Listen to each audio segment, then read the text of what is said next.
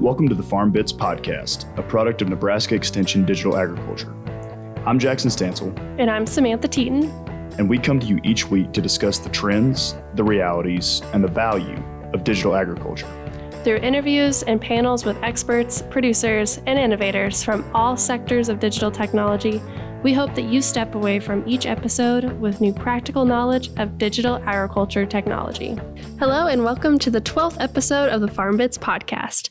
We are continuing on in our Quantifying Soil Spatial Variability series in this episode. The focus of this episode is management zones, but unlike in our previous episode talking about soil, water, and topography maps produced by Croptomistic Technologies, this episode features an academic perspective. Dr. Newell Kitchen, a soil scientist with the USDA ARS in Columbia, Missouri, is our guest for this episode. Newell has a wealth of experience working with soil spatial variability during his graduate research and professional research career at the University of Missouri and the USDA. Notably, Newell was one of the investigators who helped develop Management Zone Analyst, a software offered by the USDA designed to be a fundamental software for future developments in management zone creation automation. In this discussion with Newell, we will explore what management zones really are, what the motivation for creating them should be, what the value proposition is for growers, and where he thinks we're heading with management zones in the future. There's lots to learn, so sit back and enjoy our conversation with Dr. Newell Kitchen. We've discussed in some of our previous episodes soil sampling and on-the-go soil sensors. Can you give us a little bit of your insight into how these different data layers work together to quantify soil spatial variability in a farmer's field? Well, that's a pretty big question you just asked. So again, it goes back to just kind of first principle agronomy, and you have to think about it in terms of what are those factors, those that are contributing the most to both in terms of providing a more suitable environment or a less suitable environment that you might have within the same boundaries of a field. And so the sensors, the different types of sensors you might lean on, or not just sensors, but maybe even soil sample type information, have to really tie to those first principles. And over time, the more I've realized that, start with really getting a very, very good understanding of the soil resource from the standpoint of water. And that's that sounds so simple, and it sounds so obvious that some people still, they want to jump off and they want to go do something. Oh, let's talk about micronutrients, or let's talk about, whatever. And I'm thinking, but make sure you understand that soil resource from the standpoint of its ability to get water into the profile and store the water in the profile. So it's kind of a rate into the profile and also the capacity to hold it. And early on, we started working back in the early 90s with electrical conductivity. Did some work ourselves with the electromagnetic induction version of those sensors. And then actually, as our research group with some conversations, Eric Lund gave us a call and he said, "Hey, I'm thinking about doing this." And he came, as I recall, he came over to Columbia and we sat down and we talked, and mostly with Cam, but had quite a few conversations about, what if you're about doing this with some coulters? And he went back to work and they, designed and fabricated, conductivity sensing, EC sensing using those coulters, which have been very, very effective too. So, and that it's just a measure of conductivity, but there's so many soil properties from the standpoint of particularly texture and soil organic matter that you can relate those soil EC. It's oftentimes is only best done if there's, maybe doesn't have to be on an individual field, but on a farm or certain locale basis, some calibration to those numbers, because water has a big impact on it. Maybe there has to be some calibration relative to the different times of season you might take those, but it certainly gives you a very quick picture of the relative differences you have within the field. Working at it from the standpoint, what first? Let's think of soil water. And let's think of what measurements do we have that can contribute to our understanding of soil water. And I would always put that soil EC pretty high on my list and is a prime candidate to be include in developing some kind of a management zone. And then you could, and of course, then you'd say, okay, well, so what's the end product? Remember, we talked about what's the end product first. And certainly if your end product is something that's tied to water, such as nitrogen management, then obviously you better be starting with soil water to begin with and, Right. and really understand that soil and its propensity for leaching or for denitrification, waterlogging kind of scenarios, and recognize that the nitrogen management goes hand in hand. In fact, people who think they can manage nitrogen without looking at the water really just don't understand the dynamics between nitrogen and water. Mm-hmm.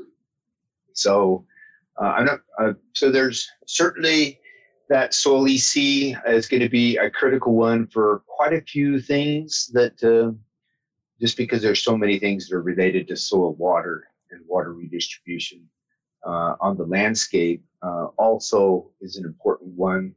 And of course, a lot of people think of Nebraska as being pretty flat, but there's a lot of Nebraska that has a lot of rolling hills too. And so there's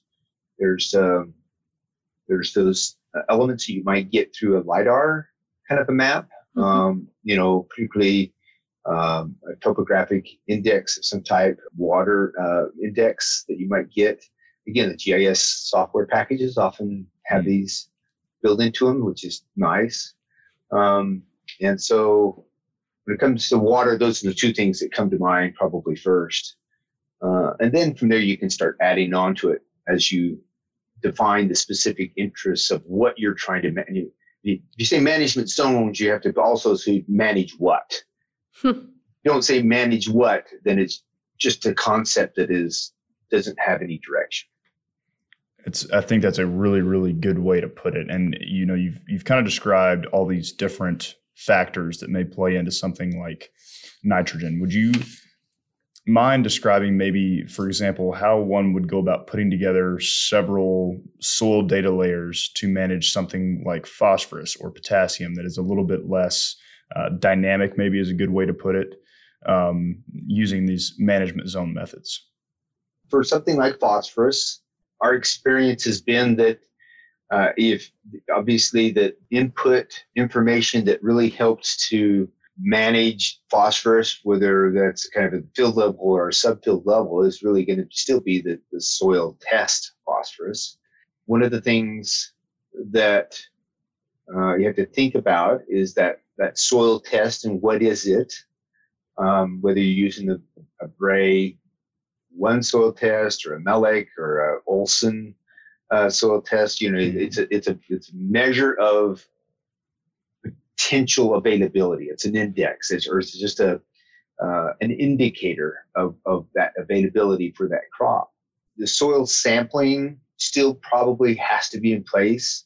There are certainly been some attempts to try to do that with sensors, on-the-go sensors, perhaps more so with, and going back to Verus, they've got a sensor that's pH variability, and certainly phosphorus is going to be somewhat controlled by the pH, or the solubility of the phosphorus controlled by pH of the soil. So you have a tremendous variation of pH in the field.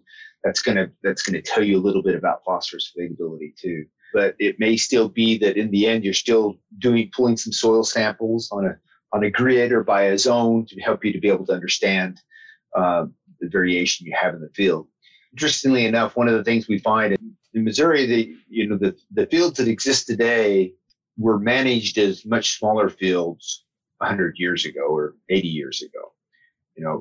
The number of acres that a farmer can handle has just grown to thousands of acres, and it used to be tens to a couple hundred acres at most.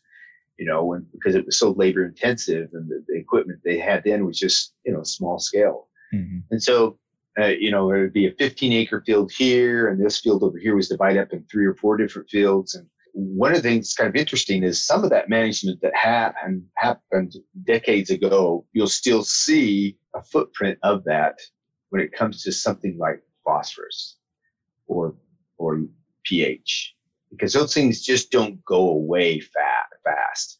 And if one subfield area was managed with, because it was closer to where the livestock were with manures, and it was easier to drop it on that field than go further away. Then it's not uncommon for there to be differences by virtue of that historic management or this historic smaller field boundaries.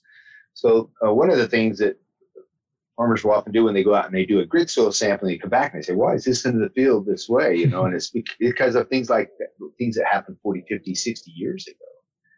And they can't believe that would still have an impact today, but it will. And there's other factors. We have fields that are, if you have a gravel road next to a field and you get a predominant wind that's from the south, you'll find that dust from the limestone will have an impact for several hundred yards into the field. So there's just factors you may not typically think about that you ought to when you're, so does that zone along the road, is it its own management zone now by virtue of that dust that's coming off of that road? Yeah, it probably is. Mm-hmm. So it's a combination of natural soil variability, management inputs that have caused variability, and understanding kind of some basics about soil and soil chemistry and soil nutrient availability, what kind of factors cause those differences, and then you kind of in a Sherlock Holmes way, you start to figure out some things that are happening within a field in a way that you say, well, this is different because of this. If you can't say because of what, then you're kind of, there should be some logical reasons that it's different. And if it comes back as being different, you got to be able to come up with a pretty good explanation for that. So kind of going about your question in different ways there, but again, start with what it is you think it might be an issue that you want to manage. Why do you think that this is an issue? Put your agronomic hat on. Why, use your observations. And I think there was one of the questions that you wanted to ask me about, farmers' observations, what they see. And part of that is when they see the visual of a yield map and they see that repeatedly happening over, multiple cropping seasons, then drives them to the question, why is this? And that's, I've always maintained that yield monitoring systems was the best way to take producers, farmers, and make them agronomists. Okay. Mm-hmm. And because they kind of knew differences was there, but you can't ignore that visualization of yield maps in a very natural, normal way. It takes them to the question of why. That really leads me into this next question here. So, we talk about management zones all the time. You do too in your research. If you wanted to convince a farmer that isn't currently doing that in any way, isn't variable rate seeding or isn't varying their fertilizer, what advantages or how would you convince them that, classifying their field into zones is really important to characterize field variability? And then piggybacking off of that, do you think some of this management zone delineation will be replaced by on-the-go sensing? So we think about our, nitrogen sensors that could happen with planting as well. What are your thoughts on that?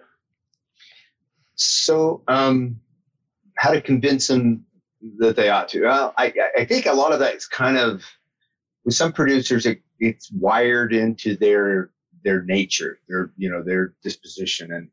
And sometimes the light will come on very quickly and they will jump on it and they'll go with it. There are obviously a full range of different dispositions out there in the landscape relative to producers, and some just don't want to, regardless, they just don't want to do things differently. And I don't know if you're going to convince that group of farmers that they should, because they just don't want to. They don't want to change. Their way of the farming is the religion of their farming, and they're happy with it. And they just don't want to change. And yet, so to the extent that you can reach farmers that have that little bit of hunger for some discovery, hunger to be able to say, is there a better way? Is there some room for improvement? Is there a higher level of optimization that I can do? That's kind of almost got to be in place first. It really is trying to tap into those individuals that say there's growth in the way I do things. There's growth in increased efficiency in the way I do things. And so it's those individuals that you have to think about as ones that you're going to have an impact in helping them to understand that science and understanding of scientific principles, including the spatial and temporal variability that exists in fields, is a frontier of potential improved efficiencies. Lots of times we like to think about it in this G by E by M kind of framework. And I even use that phrase that's mostly come out of academia with farmers now, and they go, G by E. I get what that means now. They understand genetics. They understand management. That's their decisions. This E space, and you kind of spread that out for them. E represents, it's the soil water, it's the nutrient availability, it's the biology, it's the weather, it's the spatial distribution of all those things.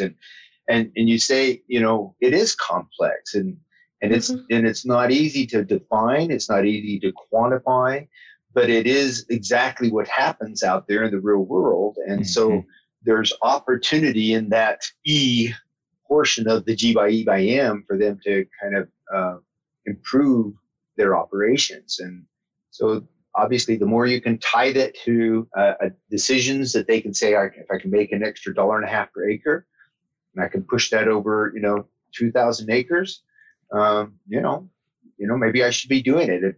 Maybe there's a little learning curve getting up and going. Maybe there's a little investment in some sensor technology I need to do. A lot of farmers that are over the last, 2 or 3 years, it's been around a little bit longer, but the sensors that are part of the planning operation, and maybe that's what you were referring to, Samantha, the smart firmer sensor. And I've got a graduate student that's working on that specific question. You may have seen his presentation at the NUE meeting last year. I don't know. Okay. Yep. And Lance is really interested in that technology, and other industry people not associated with the ones that produce the sensors that are really interested in understanding the questions of first off, are these measurements reliable? Are they repeatable?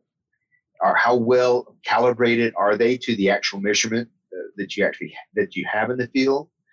And then more importantly, can it reliably inform an agronomic decision that really can make a difference? In real time. I think that's the challenge too. Yeah, it is. And so, so you got to build and there's some concepts or principles that we would have down in textbooks that we would say this relates to this and this is going to have that. And you say, yeah, I get that. But then taking that and getting it all the way down to, a kind of a simple algorithm, whether that's a universal algorithm or something that has to be somewhat tweaked depending on maybe like what soil association you're on, what type of soil you're on. But being able to show that, it can make a difference, and it makes agronomic, we have the agronomic support behind this, numbers to show that maybe it doesn't happen in a positive way all the time, but if you can show that it has a positive effect, half the time or whatever, then maybe that really is legit, and you need to give some weight to that. So I kind of want to synthesize a couple of things that you talked about there. One is the vast amount of data that we have available to us now that can go into these decision-making processes. And the other is both working with farmers to get that data on their fields and also helping farmers to potentially understand why management zones might be important. And from my experience working with farmers, I think there are a lot of farmers that are in the middle that want to kind of get into this precision space, but maybe don't necessarily understand everything that's going on the back end, which can make them a little bit nervous. And so would you mind breaking down a little bit? And, this doesn't need to be a statistics lecture or anything like that, but just kind of talking about, in general terms, the processes that we use on the digital ag side to convert these data layers into the management zones that we see so that a farmer can trust the process that we're going through and realize that it's not a black box.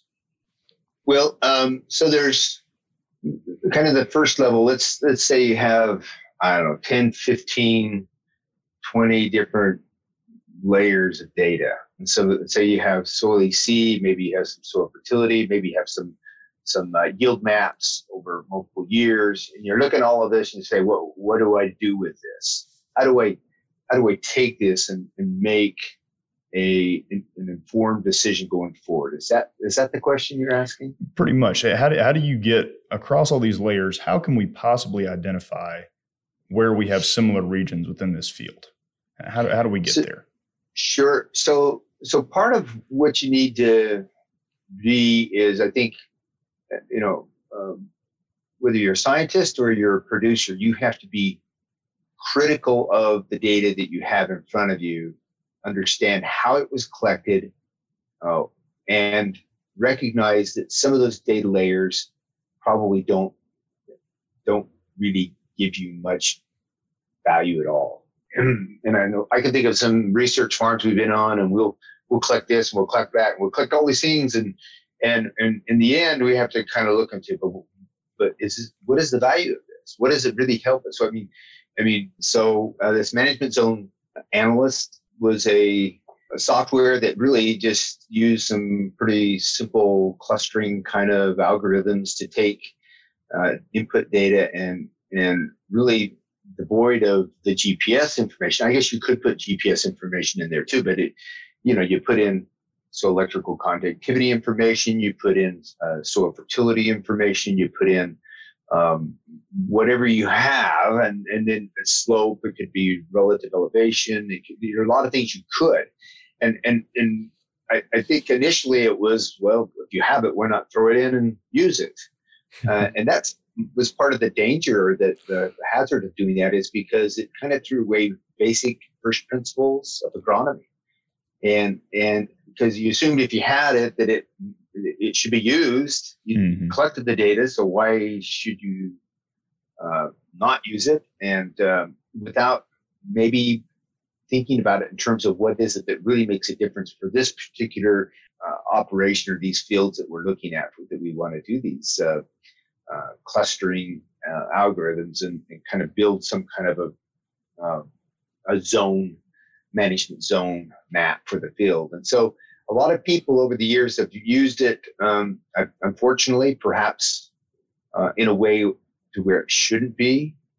And as time has gone on, I've given a few presentations talking about the importance of looking at your input values and the input variables that you have, and recognizing that there are some things that are really important and some things that you aren't important. And you got to look at your end product. What am I wanting to use these management zones? And a management zone for nitrogen management may be a whole lot different than it is for phosphorus management or water management or even pest control. And so you have to kind of start at your end product and say, what is it about the soil and the landscape and the way this has been managed in the past that are the controlling factors relative to this particular abiotic or biotic stress that's going to happen with the crop. And then you back into, you say, what is the information that's going to be most relevant to creating that?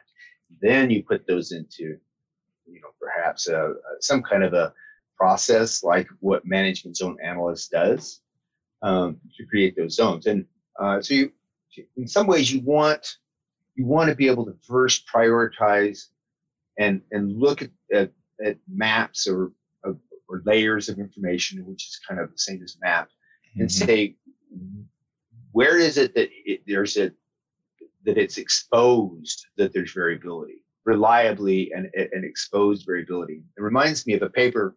The title of the paper is "How Good is Bad Weather?" And it was basically saying bad weather is really, really a good thing. Well, most people would take the year 2012 here in the Midwest and they would say, just throw it out. I mean, it's so bad. And again, from the standpoint of money in the pocket, it was a bad year. You didn't even cover the cost of inputs. It was a bad year. Mm-hmm. But from the standpoint of exposing the soil and the abiotic stress that you're going to get from water deficiency on a drought year, it was a wonderful year. Okay. Yep. And so a yield map from that year is maybe actually one of your best maps that you have available to you. The same would be said of maybe some remote sensing imagery or work that you might get with some drones, where you have a really, really wet year and you've got nitrogen deficiency that's different in different parts of the field. When you've fertilized it all the same, but we got this area of the field that's really yellowing up, and it's really showing that either the crop, it's probably not going to be because of the crop demand so much, it is because we lost it. We lost a higher percentage of nitrogen we put on. So how good is bad weather from the standpoint of the extremes, too wet or too dry, are probably going to be years that give you yield maps that you really should be giving more attention to in terms of developing management zones. How you go about it from the standpoint of building the zones, when you take those, you can take those yield maps, you could draw those in yourself. If you've got a good visualization of that, and you don't need a software. Software can do it too, but you could do it yourself on those really extreme years. You can really expose differences within the field. Mm-hmm. So there's a lot of companies out there that are advertising or say that they make management zones. What are the biggest mistakes that people or companies are doing when it comes to making management zones? And what should farmers kind of be weary of when a company says, here's what we recommend for your field? What questions should they be asking? Two thoughts. The first one is reinforcing what I already said is make sure that you think about the why question. The why is if there's a management zone is fundamentally it's driven on the basis that there's variability in the crop and its response to your management. And so if you can't tie that management decision to the input information that you're building that on, and it doesn't, you have a hard time relating those two things, then I think there's a fair chance you're going to miss. So on that delineation of those management zones. So I would hope the producers would be very skeptical. Mm-hmm. And go in there and say, okay, well, you give me these management zones based upon this information. Tell me about the agronomic relationship between the information you've given me and the decision of what I'm going to do differently within the field, and make sure that they have the sales pitch, from whoever's doing this. They understand it well enough. They're not just a marketer. They understand the agronomy themselves. Mm-hmm. And they say, and so this is where agronomic science can't be discarded. It is kind of flashy and it's fun and it's electronics and it's big data and it's, it's a lot of exciting things when you start looking at these big data sets. But at the same time, it's also, it's a similar type of I would suggest it's similar to what you and I should be when we go in to see a doctor. Mm-hmm. We go in and see a doctor and the doctor says, your knee is messed up. You've got some pain there and it's messed up and we're going to go and we're going to operate on it and do this. And you better be asking some questions. You may even want a second opinion. You may even want to get, show me the x-ray or the MRI that supports walk me through this that decision. X-ray. Yeah, Mm-hmm. That's right. And show me that. And it's exactly the same mentality a farmer should have when it comes to management zones. Show me the details here and help me to understand that. Because I don't want to buy into this if I don't understand it. You're better off maybe not doing it. So that's the first. The second thought that I have there is probably the temptation to divide fields up too much into too many management zones. Mm-hmm. Start pretty simple. Maybe it's 2 or 3, and make sure you can kind of show that if you do it at a level of 2 or 3 different management zones within a field, that it really was worth that effort, because management zones are going to cost. It comes in the cost of time or getting that sensor data, and it's paying someone to help you do that. But and in the end, they need to be able to do an analysis to show that because you did this, you had this kind of, return on investment. So that would be the other thing that I would, include that farmers do. Don't just buy into it because it's a great concept, but buy into it because they are also going to come back and show you how you got that return on investment. Yeah. I think that's great because we've harped a lot in some of our previous episodes about like making sure your data quality, your layers are quality, making sure you're not just using 1 year of yield data. But you brought up 2 things that we haven't discussed much. So that was awesome. Yeah. And I kind of want to just dig in a little bit more on that optimal management zone concept. So if you're starting small and you've got, maybe you're trying management zones out for the first time, you've got 2, and then maybe you say, well, there may be a third one here and I want to move to a third one. At what point do you stop breaking down your field, and can you decide that you have reached that optimum number of management zones for what you can manage for on your field and what's actually, being effective profitably for your field? So, and let me back up and kind of also answer the question this way. And, obviously farmers typically have many fields that they manage. The other thing then would be able to say, okay, which of the 15 to 20 fields that you manage, do you already know that there's, you can even go look at the NRCS, soil maps that you already know. This is where their observations have already fine-tuned. Show me which 4 have the most variability when it comes to production. So it's also then start with those fields that you already know that have that variability and they have an intuition for what those fields are. Mm-hmm. And so you start with those. And then the second part of your question really was, where do you stop? Yeah. How many zones? That's a tough question. Again, and it's going to vary depending on the input that you're trying to manage.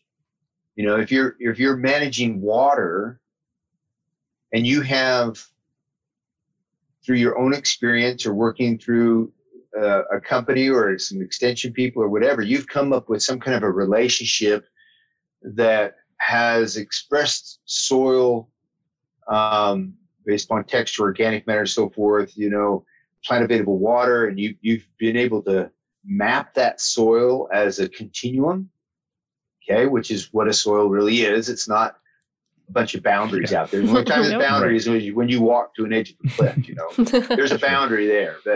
But soil is a continuum, and it's like this. It's not, now it's this, now it's this, now it's this. So, the more the data we get in the future helps us to inform us to be able to quantify soil as this continuum, and we then the management zones actually is not going to have a place, because we're actually going all the way up to where there is no management zone. We're just treating this field as this variation that's changing at all steps through the field. Mm-hmm. And then you've got something that represents the soil as it really is, and then you truly can hopefully build an algorithm that basically is just kind of making changes as you go through the field.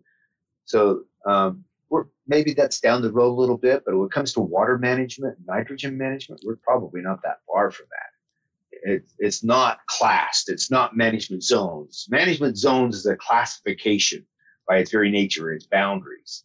So the more we can get reliable information that gets us to treating a soil as a continuum, or the landscape as a continuum, the more we're going to be able to make those. We're going to punch that into the controller, and as we go to the field, it's going to kind of go up and down, and it's going to change as a continuum. Certainly, that's what happens when you're using sensors to drive how much nitrogen you put on the field already, because the crop itself is the bioassay of the nitrogen status of the plant. And if you're changing, you're saying, oh, it's good here, but we're kind of going to an area where it's gradually getting worse. It's just, you're basically letting those sensors, the plant sensors, as picked up by your hardware sensors on your tractor, detect that, make adjustments on the go. So, there's some things that some inputs that may never get past a management zone concept, but there are some things that I hope that we're just looking at the management of that field as a continuum. And in that case, how many management zones? Each part that you're able to make a decision to make a change on becomes its management zone, and that can be pretty small. Mm-hmm. One thing I kind of want to dig into a little bit more, you've talked about what the next step is beyond management zones and working with fields as a continuum, as basically a surface that we're operating on. When you think about integrating sensors with management zones right now, and then moving towards that continuum process, what does that transition look like, and what technologies do you foresee coming in the near future for that? Well, you're the engineer here. That's probably a question I should bounce right back at you. So integrating the sensors with current operations, like they're doing, like SmartFirmer does, is kind of a breakthrough, because it's kind of making us think about how we use sensors in a kind of more of an integrated way, as opposed to, I'm going to go out and sense this for the purpose of sensing it only. So, and so I think that's kind of a pioneering effort relative to doing it that way. I think that there's a lot of room for improvement, as I mentioned before, with those type of sensors, and maybe even fusing sensors and that sensor information in a more informative way. Sensors, Adam Chuck has done a lot of work relative to different types of sensors and helping us to understand this sensor looks at things this way and this way and this way. And you got electromagnetic, you got light, you got all these different sensors that have been used in all kinds of different industries are being brought into agricultural applications, but that still there's some basic biophysical things that these sensors can do, and how well we can take that information and make it to where it's packaged in a more reliable way for that property of interest that we're going after, I think is where we're going. I mean, we've talked about this for years, but I think we're still struggling, because when you go out into the field, and you can do it in the lab, but you go out to the field, things are just always not, there's uncontrollables, there's things that happen, there's variation that you didn't anticipate. And so these sensors right now, their limitation is because they just don't have the library of information, particularly when we start fusing sensors together to help us to give that reliable information. So I think that's probably where we're going to in the future, is learning how to fuse this information together in a more complete way.